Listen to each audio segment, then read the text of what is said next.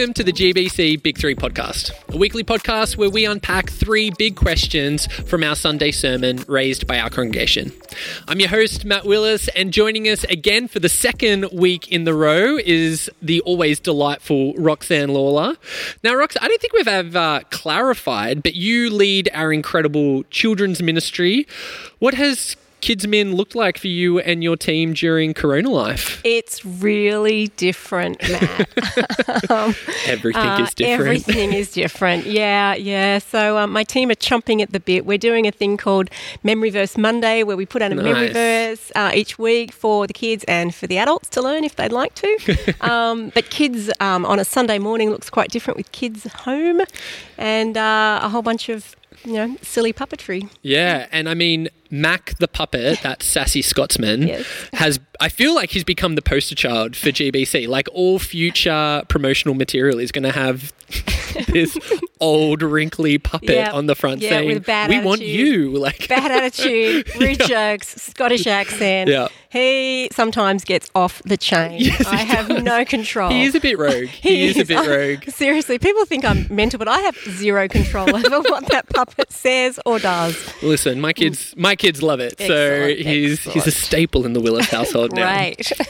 I'll let him know. Excellent. And also joining us is Mark Rader. Now, Rader, you were all ready to preach on Sunday, but then unfortunately could not be there for the filming. So I'm wondering if you can quickly and succinctly, now this is the challenge, I don't want your 20-minute sermon, but had you have preached on Sunday, what would have been your one-sentence take-home point for everyone? I think the one-sentence take-home would have been, given the state of our hearts, we are in desperate need of help, because without help, we're in a whole heap of trouble. Boom. Can I say, super impressed that you were short and succinct then. I was stunned is what I was you like, are. listen, the Big 3 podcast is just going to be a sermon today, because once you've given Rader a microphone and an opportunity. Well, I mean, that is an opening for a preacher, let me tell you. Yes, it's true. Yeah. Struggle's real. I'm glad to hear you say that, because I feel like that's where we landed on Sunday. So this week I sat down with our associate pastors, Mark Coleman and Jodine Watling, and we opened the Bible together and discussed the need to examine one's heart as a part of our series in Hebrews titled An Anchor for Our Heart. And you can listen to that message again through our regular GBC Sermons podcast. But today, as always, we're going to be looking at 3 big questions submitted through Slido during our Sunday services. So Mark, Roxy, let's get into the big 3. So Rader, I'll start with you. This passage that we looked at in Hebrews 3, a good chunk of it, it's a bit of a throwback Thursday to Old Testament narrative, specifically the story of the Exodus, where Moses goes up the mountain to get the 10 Commandments, and while he's up there, the Israelites kind of forget about God and decide to create their own idol in the golden calf and start worshipping that. And then what we see is that God's judgment comes upon them as a result of their disbelief, disobedience, stupidity, whatever you want to call it. And as a result, that punishment takes shape in that that generation doesn't actually enter into the promised land. They're removed from the promises that God has given them. And what the author of Hebrews is kind of using that to demonstrate is that, our disobedience, or the audience of Hebrews, their disobedience, is kind of held in the same regard, and that, hardening of the heart results from disobedience from God, and that, as a result, there is punishment that comes as a part of that. And so I'm interested to hear, and this is where our first question lands. So the people of Israel are punished by God as a result of their disobedience. How does that then apply for us today in our context? Yeah, I'd probably. This is where the sermon's going to come out. Yeah, right? I'm ready. But I'm ready. I think that I think the hint for us about how it relates to us is actually found in the author's use of Psalm 95. Because I think it's quite intriguing that he doesn't actually go back to the Exodus stories. He actually chooses a reflection in the Psalms that reflects itself on Exodus. Yeah. So it's kind of a double iteration, right? Like he's taken this reflection on an event rather than going back to the original event. And I found that really interesting. I think he did it for a couple of reasons. I think, first of all, it's a broader reflection. So there is some, I wouldn't say debate, but there's some openness to what precisely the author is referring to in Psalm 95. Because in our English, which is based on the Hebrew translation, Hebrew text, it speaks of Massah and Meribah, and that could refer to what happens in Numbers 20, or it could refer to what happens in Exodus 17. The author of Hebrews is using the Greek translation, which just takes the words Massah and Meribah, which mean rebellion and testing, and has translated them as rebellion and testing rather than as proper place names.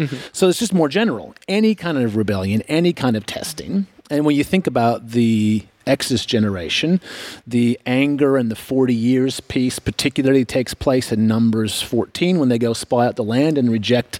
They basically say, no, we don't believe that God's going to be able to get us there, so we're not gonna. And God says, fine, you can die in the wilderness if you like. And they're like, oh, what we meant was we'll go have a crack. And God's like, too late. And it all kind of plays out. So it's a much broader kind of application, but at the same time, it has that specific word today.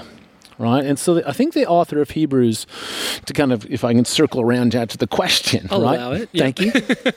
The author of Hebrews wants to be able to specifically apply the people of Israel's experience to his readers, right? So he's chosen this reflection that is at one time quite broad and sweeping. Any example of testing God, any example of rebellion, basically anything that the people of Israel got up to in the wilderness. And I think there's some overlap between the Exodus generation and the generation that was born in the wilderness, because they're both wrapped up at events in Massah and Meribah. And the author, I think, wants us to be asking, okay, so what does it look like for us to miss out on God's promise, right? And this is, I think, where the question's getting at. And one of the things that I think we often struggle with, and this is particularly true in terms of how we relate the Old Testament, we want to apply the punishment that God inflicted on his people, and we want to personalize it. And that becomes really tricky. Yeah. Because while God basically said no to that generation, he was still yes to his promise. Right? So God didn't say, that's it, I'm not taking anyone ever into the promised land. He basically said, no, I'm going to wait to fulfill my promise until there is a generation whose hearts are more open to me. Yeah. Right? And I think then for us, that point of application is not so much about God's potential anger with us, but about just what we're missing out on. Like, I find it really intriguing that Meribah and Massah, referred to in Psalm 95, there's two instances. At both instances, there's the water from the rock piece. Yeah. In the first instance, right, basically Moses strikes the rock and then calls the place Meribah and Massah because of the rebellion and the testing. In Numbers 20, that's where Moses misses out on the promised land because he strikes the rock rather than speaks to it. Now, the author, I think, of Hebrews speaks very highly of Moses, and I don't know that that's necessarily his point here, but, I mean, even Moses missed out on the promised land because he failed to show God the proper honor.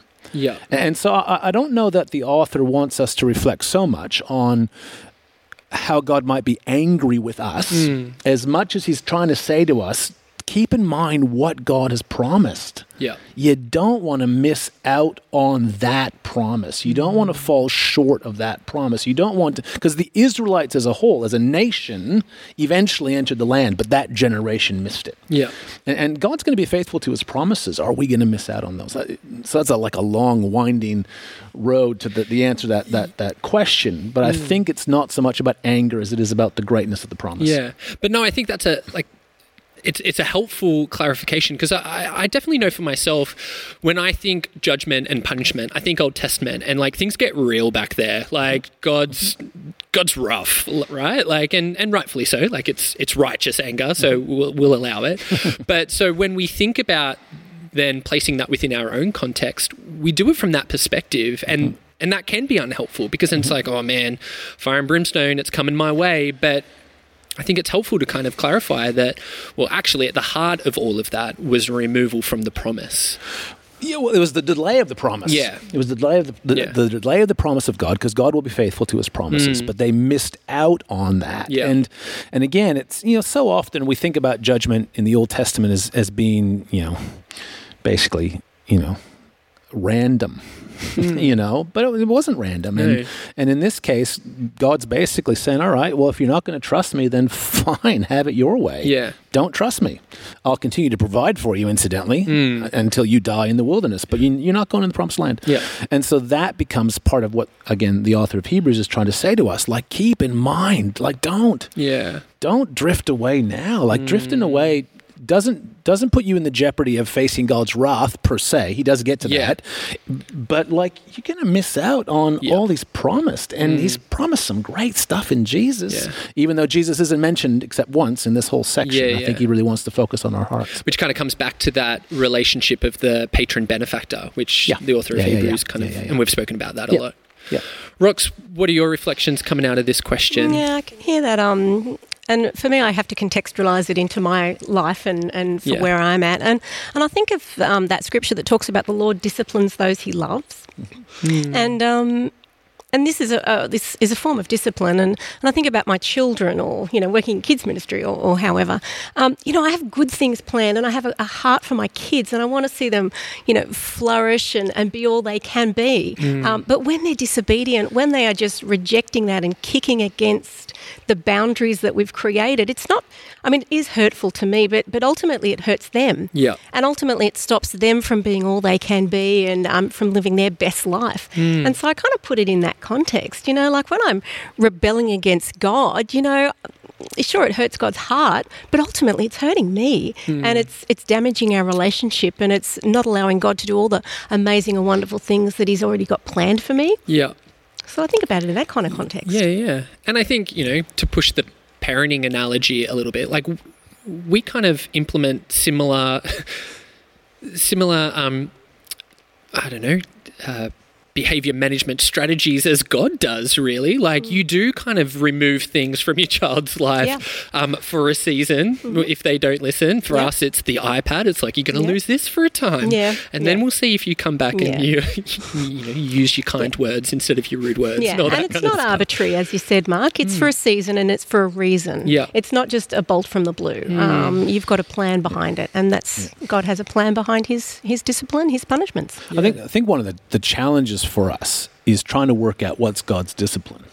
Yeah. Like, where do I look in my life and go, yes, that's the discipline of God? You might be able to say sometimes it's the consequences. It's the obvious consequences of our actions, right? We've done something stupid, and now we're left to mop the mess up. Is that the discipline of God? Like, I think the manifestation of God's, the equivalent of taking the iPad away. Yeah. What is that? Yeah. I think that's where it's much more difficult to concretely point to the discipline of God, because it becomes, that's where you're only a hop, skip, and a jump away from saying that COVID-19 is therefore this judgment of God on our sinful society. And it's like, oh boy, that's a big jump. Yeah. Now, and where do you draw the line between those? And that's thankfully not the question we're addressing. That's next week's question. That's next week's question when I'm not on. That's right. I'm not busy that week. All right, well, let's move into our second question. I guess this passage, and you've alluded to this already, Radar, like this passage, it's pretty dark. Like, let's be honest. It's kind of, it's a call to, and this is my 21st century just rewording of it, paraphrase. It's a check yourself before you wreck yourself kind of passage. Like, there is sin in your life. You will be deceived by that sin. That sin will result in a hardening of your heart, and that will lead to disobedience. Like, it's rough. Like, it is a hard word to the audience of Hebrews. It reflects on a hard time in the Israelites' history, and so I guess the word for us is it's a hard word. Like, you need to check yourself before you wreck yourself, because that wrecking of yourself results in a drifting away. It results in a moving away from God and a fracture in your relationship. But there is slight, I'll call it a slight reference to a potential hope, and it's this idea of rest. It speaks about if you are disobedient, you will not enter into the rest of God. So I guess we can assume that by being obedient, the hope is, and that the promise is that we do get to experience that rest. But I've got to admit, for myself, in my own reading, the rest of God isn't an idea or an image that I've spent too much time on, reflecting on it. I don't come across it that often. So I'm wondering if you can unpack that idea for us. So our second question is, what does it look like to live in God's rest now? Right. I mean, I think that, again, what this kind of touches on is the way that the author of Hebrews talks about salvation is different than the perspective we're given often in the rest of Scripture. All right? So for the author of Hebrews, salvation is not something that we have already attained in the past. It's something that we inherit in the future. And so there is this sense of, the whole idea of entering into the rest of God. I'm not sure that he would talk so much about living in that rest now, because for him, this is the salvation image. It's about entering into and not falling short of it, right? And we think, how does that work? And yet, there's lots of Christian reflections on this. So, people may not be familiar with Pilgrim's Progress, the classic John Bunyan allegory of the Christian life. But I think it's a helpful kind of model for us right here, because what happens to the main character, named Christian, funnily enough, you'll never guess who he represents, but he begins the story with the great weight of sin on his shoulders. And it's very early in the book, in the story, that he is able to take that weight off and leave it at the foot of the cross. So at that point, he has received forgiveness. But the rest of the journey really matters. And there are all these places along the way where he could get lost or jeopardized and not actually get to the heavenly city that he's trying to get to, right? And I think that that's the imagery that the author of Hebrews is picking up. Our forgiveness in Christ, that's happened in the past, in the historical event around Jesus, but we're trying to get to the heavenly city. And if you think that just because you dropped your bag of sins at the cross, that you're on an escalator to glory, that's not how it works. You got to work at this. You've got to be aware of the dangers that are lurking around you to distract you, to detain you, to get you off track, to keep you from arriving at your destination. And the author, I think, picks up this idea of rest not as a thing that we are experiencing now per se, but more as something that's what we're attaining to. Right, so the example of the Israelites then becomes more than, hey, they missed out on, they weren't living in God's rest. That's not the point he's making. They missed out on the rest of God, right? And so I think that then in context, the rest of God is the fulfillment of his promises, right? And that's that final arrival, it's that destination. And, they talk about, in the theology, they talk about realized eschatology, right? The idea of how much of the promises of God, the blessings in Christ, do we experience now, right? And we don't believe that it's kind of one of those We would want to have a realized eschatology that's neither over-realized in the sense that we get it all now, or under-realized where we would say that we don't get anything now, it's all in the future. We want some sort of recognition that there are some benefits that we experience in the here and now of the rest of God, of the promises of God, and there's some stuff that we have to wait for. The author here, though, is kind of less worried about whether our eschatology is under or over-realized and much more interested in saying to people, listen, salvation is attained. Not in the sense of working for it. That's done in Christ Jesus. But like Jesus has set us free to send us someplace. Yeah. Are you going to make it?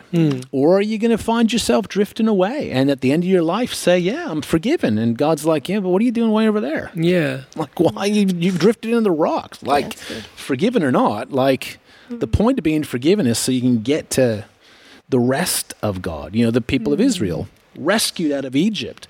Why? Not to die in the wilderness, to enter into the promised land, the God's final provision for them. And they just resisted, turned away, disobeyed, all the list of things that you said, and missed out on it. And the author's saying, don't miss out on it. It's a tricky tension to exist in, though, and I know the third question, and we're skating around it a little bit, so be careful. But it is a tricky tension for Christians today, particularly young Christians new to the faith, because you want to know, like, so what have I received, and what am I in the process of receiving or moving towards the day where I will receive it, and that that's. We live in a world that wants the answer. We want the formula. We want A plus B equals C. And moments like this, it's just like A plus B equals, well... It equals something. It will equal to something, and we'll figure that out later. And it's like, but I want it now. So, that is a tricky tension to live in. Yeah, it is. It is. Rox, what are your thoughts on the rest of God now? So interesting to hear you unpack that, Mark. That was great. As you're talking about the rest of God, there's, the sort of pie in the sky when you die versus the steak on the plate while you wait, the old expression. I like that. Never heard that before. Never heard that one? Oh, wow. It's an oldie Kids Ministry Reductions of Theology. Yeah. We got to encapsulate it. Jeez, wow. I'd never heard the steak on the plate while you wait. Never heard that. Okay, all right. Probably because once I said steak, I get distracted. You should work in kids ministry. We're great at the distractions. No, when you were talking about the rest of God, you know me, I like to muck around with my words quite a fair bit. I kept thinking about, rest has two meanings. It has the meaning of, resting as in relaxing, sleeping, restoration, etc. But then it also has the meaning of what else is there? The rest, the remainder. Yeah. And as you're speaking through that, Mark, I was thinking, I have entered into, or I'm planning to enter into the rest of God where, I'm in glory and I'm with Him and, I'm living in shalom, everything as it should be. But have I actually neglected the remainder rest of God? What else is there of God? And I'm wondering if there's a lot of young Christians in our church community or out there who just received their salvation. They're like Pilgrim's Progress. They've put down their sin, they're saved, right, that's it. They think they are on the escalator to the heavenly city, but they neglect it. There is more to God. There is the rest, remainder of God. So much more to explore, to add to their Christian life, to delve into Scripture more, to explore their gifting more, to explore serving more. So this is just an interesting sort of thing. As you were talking about the rest, I was thinking about that because Hebrews talks about how we need to be not satisfied with just milk, but we actually need to move on to real food, as opposed to milk. And I'm thinking, is there something in the remainder of God, the rest of God that we need to delve into? I think that's valuable in the sense of kind of answering the question, what do we receive? Yeah. Because again, I think the author is talking about the rest in terms of not relaxation, not relaxing, but being in the full fullness of it. Yeah, that's right. But I think that there's like I've said this before, Jesus came to do more than only forgive our sins, right? Now, that's a really big deal. If He didn't do it, we can't. So, that's massive. But sometimes we reduce the work of Jesus to the forgiveness of sins. And, Jesus came announcing a kingdom, and so I think exploring life in the kingdom, like what does it look like to live where service is where joy and greatness is found? What does it look like to live in a way where humility is the chosen way forward? What does it look like to experience the joy and the peace and the restoration of God, and like that wider mission through service and gifting and all of those sorts of things? So I think that there is some real value in kind of looking at the remainder piece. What else has Jesus done apart from forgive our sins? Well, there's heaps more. Well, what is that more? And I think if we just kind of go, yep, it's forgiveness, now I'm on the escalator, I think you're in trouble. And I think that's a helpful clarification, because there are things that we receive now, part of our values is that we want to be whole life learners. And so we do want to be opening up ourselves to asking those questions, like, what is the rest? Because it is more than just forgiveness. And I don't say just forgiveness, because it's just like, Jesus just did it on his day off or something. We don't want to minimize it. We don't want to minimize it. No. But we also don't want to reduce the work of Jesus either. To just that. I keep saying just, and it just feels wrong, because it's like when we say, let's just pray. What do you mean? We'll just talk pray to God? It's a big deal. It's a big deal. That's right. Anyway. However, there is more to what Jesus offers us, and we do get to experience that now. The Holy Spirit, the gift that we receive, opens us up to experience that, and so we want to be asking that question. We want to have our eyes and our hearts open to know and to respond to what else Jesus has done and is doing. We're constantly talking about how God is always at work in our world. We just need to open our eyes to see it, and that there is always an invitation. So I think those, and I loved what you said, Rox, there, because there are those opportunities to experience the rest of God and to just be blown away by it, because there is so much more for us to experience of God, and we'll never get to the end, right? Which is exciting until we get to that rest of restoration and the wholeness of God and the shalom and it's exciting stuff. Well, we'll move on to our third and final question. And we've kind of, like I said, we've skimmed around it a little bit, but I think it's a great question, and it's one that I think a lot of Christians, both new to the faith and those who have been in it for a while, probably wrestle with. And I think this passage really kind of opens up the tension, which is, we hear a lot in the scriptures, particularly in the New Testament, that, we're saved by grace, and you've already said this, Mark, we couldn't do it. It's not by anything that we've done to achieve forgiveness of our sins and redemption and salvation. That was done solely by Christ on the cross through his resurrection. But, we also hear this language of, even while we were still sinners, Christ died for us. Like we were never perfect. We were never, living a holy life, and yet Christ still laid his life down for us. And then we have this passage that really kind of goes, but watch out for what you're doing, because your actions and the sinfulness in your life still has an ability to break you away from God. You're not completely free from sin, despite the fact that Scripture tells us, through Jesus we're free from sin. So you can see the tension that we exist in there. So our final question is, how do we then balance being saved by grace when this passage, in a way, says that there are times that may not be enough, or at least it sounds that way?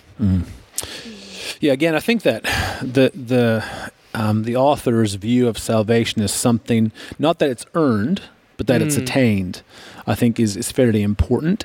Can you just flesh that out a little bit for us? Because for the lay people in the room, right. Sure. it feels like half a dozen to one, six to the other. So yeah. Well, I mean, to some degree, it comes back to that big question about that once saved, always saved. Is that what happens? Once we're saved, we can't possibly drift away. And the author of Hebrews, his answer is no, you can. Now he doesn't deny the work of Jesus. He doesn't deny the grace of Christ. Doesn't deny that this is something that we can't do. In fact, I think that's what the passage is driving to, right?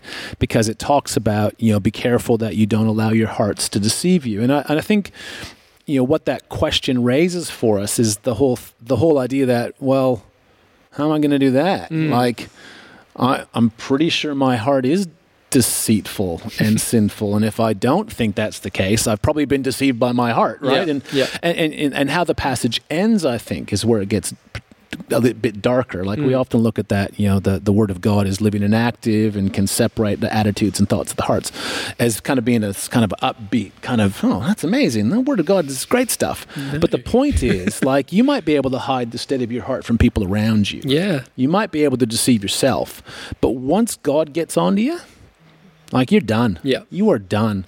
If there's any deceit, God's going to see it. If there's any sin, God's going to see it. If there's any hardening, God's going to see it. And so I don't think the author is trying to beat the drum to say, hey, be better. Yeah. I think the author is basically saying you're screwed, right? Get a look at how badly you need Jesus. Like, I'm not saying, stick with Jesus because he's kind of a nice bloke. I'm saying stick with Jesus because if you have to meet God without a great high priest, like, you're in a whole heap of strife. Yeah. So I think that there's quite a bit of grace undergirding this emphasis. Yeah. This is this is kind of a second or third warning in the text, though. And so I think it's not so much about trying to get us to work harder or be better. I think it's to get us to recognize just how significant grace is. And I think that it's in that space that we are then, I think, free to do the work that salvation has freed us to do. Yeah. Right? I think the danger in the kind of the works, the kind of the works faith dichotomy, debate, is that if we end up focusing on our works, it diminishes the need for grace. Yeah. And that's where we get into trouble, right? I think if we have a really high view of grace and just a recognition about how desperately we need Jesus and how desperately we need a great high priest and how wonderful it is that we're in relationship with God because of what Jesus has done, if we keep that high bar of grace, then our works, I think, function in a safe space. Yeah. Right? Because we're responding out of grace. We're saying, wow, like, God has done so much for us. Yeah, I'm gonna do my best to live up to that. Yeah. Not because by living up to it, or that I could live up to that, or that by living up to it I no longer need it, but because it's just so amazing. Yeah. I want to live out of that relationship. When we get into trouble is when those things shift. Yeah. Or when we think that by our works we're kind of somehow balancing the ledger, that's when we get into trouble. And so I think that while the author uses a very different kind of language than, say, Paul might in some of his epistles about, attaining to salvation, I don't think he's any less focused on grace. I think he wants to hold grace up for us so that we work within the confines of grace. I think that's where our Christian work functions safely for us and keeps us from legalism and keeps us from believing that we can somehow, make the ledgers even, or we no longer require grace because, I've done enough to. That's not the case. And so I think Paul, the apostle, would have said the same stuff, right? Even though his language and metaphors and imagery is a bit different. No, I love that. And thank you for the clarification. I guess as you were speaking, I was like, well, that's like the whole, your work, it comes out of grace. I just had the thought of, well, that's what the transformation of Christ is, isn't it? Like, it's allowing grace to actually change and shape the way that you live, as opposed to you changing and the way that you live in order to get the grace. We sometimes treat it as a teeter-totter. Yeah. That up and down. So if I'm doing a lot of work, I don't need grace. I need a lot of grace if I'm not doing a lot of work. And it's kind of like, I don't think that's the biblical view at all. I think it's that relational piece, right? Grace has been extended to us in relationship, and if we acknowledge the benefit of that relationship, then that ought to flow out in how we live our lives. But I think that teeter-tot dynamic is probably indicative of our culture, because our culture is based on give and take. Like, you scratch my back, I'll scratch yours. And so we're like, how do we scratch Jesus's back? Because he's scratching mine a lot right now. Yeah, that's right. Yeah, awesome. Rox, what are your thoughts coming out of this? Yeah, that's good, Matt. I'm just piggybacking on what you were going to say there. I think one of the things about our culture is we believe we're quite egalitarian. We think that everybody's equal. Whether we are or not, it's another story, but we think that. Whereas back in the time of Hebrews, I mean, you had the sort of whole benefactor-patron society. So I think they could probably understand that unequal relationship to a more significant degree than perhaps I can in modern-day Australia. If I need to, buy some wood, I go to Bunnings. But if I needed to buy some wood back then, I needed to go to my patron and find out who he knew, and I was very reliant on my patron for anything. So they had an unequal hierarchical structure in society. It was quite stratified. So that understanding of Christ as our benefactor so far above us, it would be unthinkable for me to think that I could really do anything to help, the person that is, above me, my patron. I couldn't do anything for them. I was fully reliant on their goodness, of them graciously providing for me. So I think there's a difference in our society that helps us, doesn't do us any favours to understand the relational structure that he was speaking about in Hebrews. Yeah, I think you're absolutely right, because in today's society, and we've actually been talking about this a bit at youth ministry, but it's all about how, like, all the messages that we receive, it's about this is how you can gain control over your life, and that's the idea. Like, that's the goal, right? You want control over your life. You want autonomy. You want independence. You want the freedom. Like, that's what it is. But yeah, I think biblical times, it was expected that people didn't have control, and those people knew who they were. Like, it was just no secret. And so this language is probably a lot more aligned to how their society functioned, and rightfully so. It was written in that time, but it just sheds light on the barriers that we probably need to think through and push through as we kind of nut out the grace of that comes through Christ, and the obedience that we're called into, and how grace shapes our actions when we live in a world that goes, no, but you want control over everything. It's tricky. Let's just call it that. Awesome. Well, guys, thanks so much for joining us for this week's Big Three. Loved having you on. Loved the reflections. It was awesome. Pleasure. If you want to be a part of the Big Three conversation, make sure that you join us on Sunday for our online services at gbconline.org.au, and that you snap the Slido QR code before the sermon to get involved. Just a reminder for those of you who are listening to the podcast, we now film the Big Three, and that is available to be watched on Wednesday nights at 7 p.m. at GBC Online. If you've enjoyed the Big Three today, be sure to give us a star rating and subscribe so that you can stay up to date with all future episodes. Thanks for joining us for this week's Big Three and our deep dive into God's invitation for us all. Remember, there's no thought too small, no question too big.